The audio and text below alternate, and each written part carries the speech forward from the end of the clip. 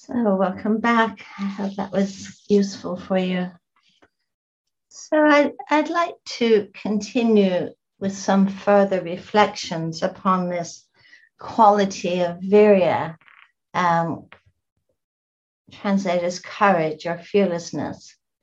But it's acknowledging that this one word Viriya in Pali, it's very much a spectrum word. So it has many nuances within it. There's a refrain that is frequently occurring in the Satipatthana Sutta, one of the most seminal teachings on mindfulness, where the Buddha speaks of a practitioner contemplating their present moment experience, ardent, fully aware, and mindful. This word ardent or ardency appears often in the early texts and implies a sense of passion, a passionate interest, that there is nothing tepid or lukewarm about this.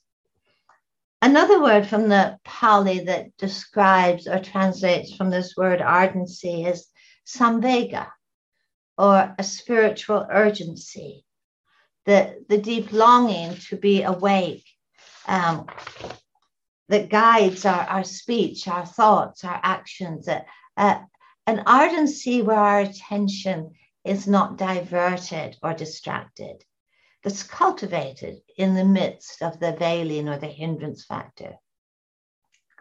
I think one thing that is very clear is that when there is Viriya, a passionate interest, a dedication, there is unlikely to be dullness, numbness, or dissociation present. We look at our lives knowing we have a limited time to live. What do we want to have available to us on our deathbeds? I think it's probable that our possessions, our identities, our roles, and achievements will have very limited power to sustain us in the most difficult moments of our lives. It is more probable that our capacity to abide with a mind that is a friend, kindness, compassion, understanding, and equanimity will truly be our allies. So let's look at this quality of Viriya and some of its aspects, beginning with this nuance of courage or fearlessness. Now here we're not talking about grand dramatic acts or grand gestures, but much more about a sustained commitment.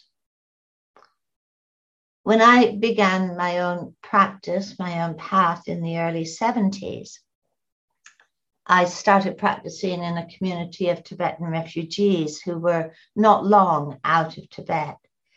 And this was a people who had, lost so much. Many had lost almost everything. And they had so much heartache, and they faced so much danger and loss. Yet what truly struck me was the ways in which their hearts were so intact, that their commitment to compassion and liberation seemingly was unbroken. And this is Viriya. One elderly monk who endured years of imprisonment and deprivation was asked by the Dalai Lama, what was your time of greatest danger? And he said, my greatest time of greatest danger was the moments I felt at risk of losing sight of compassion for my jailers. This is Viriya. I think Viriya has much to do with our willingness to bear discomfort. We have an allergy, something of an allergy to discomfort, don't we? And we have so many strategies to avoid discomfort, our various addictions, our refrigerators, our tablets, our screens. It's something to do with our willingness to bear discomfort, to have the confidence to stand in the midst of the difficult, what might feel to be unbearable, and not resort to the familiar mechanisms of flight avoidance, or agitation. To be able to forbear or bear with the conditions we find ourselves in and find an appropriate response. I know in the early days of the pandemic, when I was beginning to teach on Zoom, I found myself saying over and over again, that this time is not a waiting room. If you're living in a mind that says, I'm waiting for this to be over in order to begin my practice, we have a little bit of wrong view that this is not a waiting room. This is our classroom. And I think about that in so many situations in our lives when we're faced with a difficult, how our minds lean forward and say, when this is over, then I'll be, really generous and really calm and really compassionate. But these are the moments that we're asked to cultivate Viriya. Traveling this path, we will all meet moments of struggle, despair, and this discomfort, actually, of encountering some of our most deeply embedded patterns. We meet dukkha. And I think of dukkha, our meetings with dukkha, as being a kind of crossroads. Meeting dukkha can open the door to a surge of veiling patterns, craving for something better. We just want to feel good. We have all of our ideas of a better moment. How in our meeting with dukkha, it can open the doors of ill will, that this shouldn't be happening. It's not fair. I hate this. I want this to be over. That we so often meet dukkha with agitation and worry. How do I fix this? What kind of mechanisms or strategies do I need to devise in order to fix this? What if this lasts forever? How often we might find ourselves meeting dukkha with dissociation. I just want to numb out. I want to check out. I want not to feel. Or how often we meet dukkha with doubt. Perhaps I'm not up to this task. Everyone else might be able to awaken, but not me. Or we can draw upon Viriya to turn towards the difficult rather than to turn away, to be steadfast in our commitment to understanding. It's so helpful to acknowledge the link between interest, intention, and energy and Viriya. To bear the discomfort of not knowing how things will unfold. That's a big one. We want answers. We want an endpoint. We want certainty. To not knowing how things will unfold. The courage to be able to question and to be surprised. I think, as I mentioned, very, very much looks backwards to investigation. Investigation takes us beneath the surface of our ideas and views. We may discover I'm not the kind of person I believed myself to be. This is often a surprise to people in meditation practice. I remember once teaching and there was a woman in the group who was actually experiencing quite a lot of rapture. And she came to an interview and she said, and I named it. I said, I think this is rapture. She says, no, I don't do rapture. I'm not that kind of person. This has got to be menopause. I don't do rapture. I said, I think this might be rapture. Or we encounter moments of calm and generosity. And then, well, I don't do calm. I do agitation. We're not the kind of person I believed myself to be. And another person may not be the kind of person we thought they were. I think part of courage really lies in the willingness to be surprised. Viriya is about being dedicated to skillful intention. The intentions to live an ethical, responsive, engaged life in the midst of joy and in the midst of sorrow, pleasure, and pain. The great art of a meditative life is being able to sustain intention. This is a great art, not only of a meditative life, but of a life well lived, of being able to sustain intention. And isn't that so difficult? That we can go out of our house in the morning, with the intention to be a reasonably sane, kind, patient human being until the bus is late, or we're stuck in a traffic jam, or we meet someone who's we find rather irritating. And then we find that intention just folds, it just disappears. And it is a great art of this life. It's about being able to sustain intention. And that takes Viriya.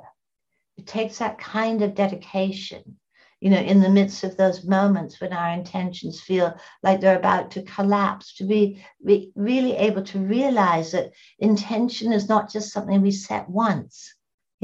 Intention is something we set and reset and reset multiple times in a day. Viriya is also about a radical shift inwardly that I mentioned in the beginning of the day, where we learn to give greater authority to our intentions and our understandings than to the most predominant mind state of the moment. I think this is huge. We so often feel that, it's authentic to live out our moods. If I'm angry, it's authentic, it's real, it's my truth to live out that anger. Our world is filled with those who believe this to be so. It is about giving greater authority to the intentions we know to be skillful, rather than to the moods that can so easily govern us. I think Viriya is sometimes so simple about the continued willingness to show up for our life, for the moment, however it is. It's not about how we feel, but about what we value and how we wish to live our lives. If you think about so many situations in life, a parent of a newborn very rarely feels like getting up in the middle of the night to feed their child. But they do it because they have that dedication to the intention to care. I think about teaching retreats, and what it would be like if I said to people, well, only come in the hall if you really, really feel like it. Mostly I would often have a half-empty hall, but people show up because they give greater authority to those intentions than to the emotion or the mind state of the moment. Viriya is about, as the Buddha puts it, swimming against the tide. It's about swimming against the tide of our own impulses, compulsions, and habitual patterns. It's about swimming against the tide of the veiling or the hindrance factors. Sometimes it means swimming against the tide of societal norms that cause distress and suffering. So Viriya is not only about how we are inwardly, it is about how we are in life. I think we see Viriya in every social, political movement that values justice, equality, and freedom, both historically and today. Viriya is found in people who find the courage to say no to the unacceptable, rather than to bow to it. Sometimes it's about swimming against the tide of social mores, like what does it mean not to, when gossip is going on, what does it mean not to join in?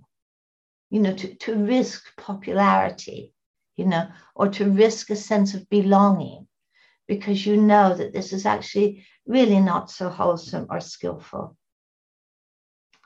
If we look at the people who have really made a difference in the world, historically and today, environmental groups, Black Lives Matter groups, women's movements, all LGBTQA, all of this involves Viriya. It's against swimming against the tide of what is kind of accepted as being acceptable when perhaps it is not. I think all profound change, both inwardly and outwardly, rests upon Viriya and asks for Viriya. It's not an easy path to take, but it is one where we actually can sleep at night, actually knowing that our actions and our speech are really in accord with what we really honor and respect and value. In the Tibetan tradition, there's a lovely saying that says that the essence of Viriya, the essence of courage, is finding joy in the undertaking of wholesome and skillful actions, thoughts, and words.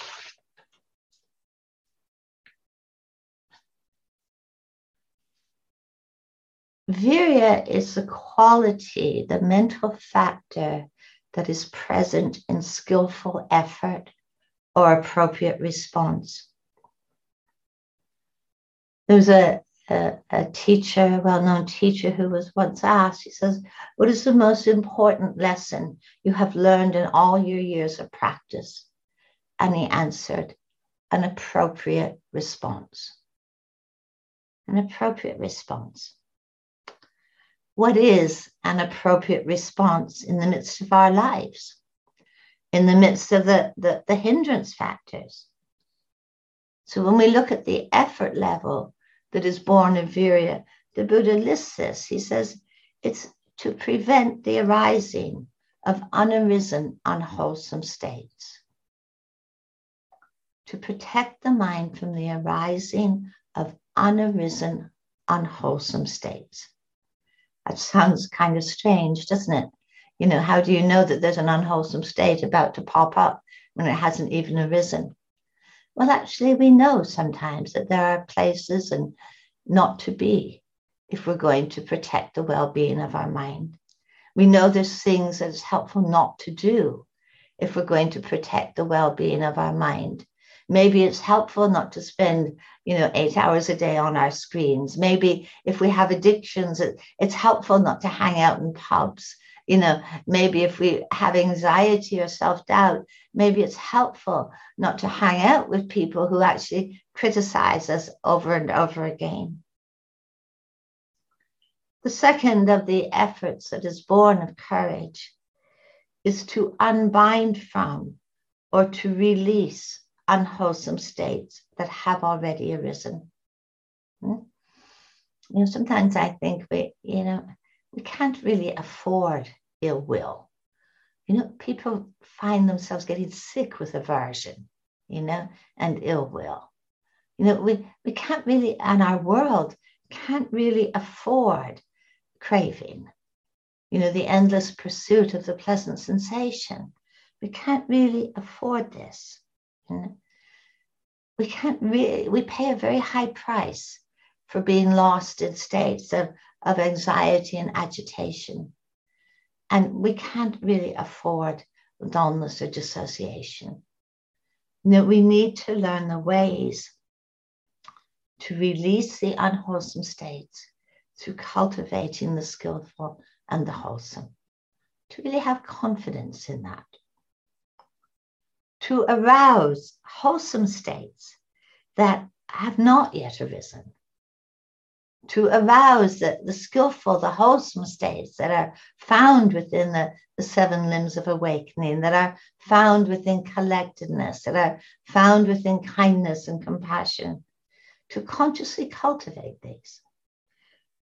To deepen, sustain, and bring to fruition that which is wholesome and liberating. We come to this word in the Pali, which is bhavana. This is often badly translated as meditation. It actually translates as to cultivate or to bring into being, to bring to fruition. It's like you plant a seed in your garden and if you want it to grow. You really have to water it. You have to pay attention to it. You have to care for it. Bhavana, the Bhojangas, the 7 limbs of awakening, are wholesome, liberating qualities of heart available to us that we learn to cultivate. And we learn to cultivate these qualities in the classroom of our lives, to clarify our deepest longings and values that are too important to forget. So much of this path, as I read it, is about cultivating the lovely, about cultivating the healing and the liberating, and having confidence in that cultivation, that this will take us towards much greater wakefulness, a much greater sense of aliveness. So I want to pause there for a moment and just to see if there's any questions or reflections on Viriya, or actually on anything else that we've covered so far today.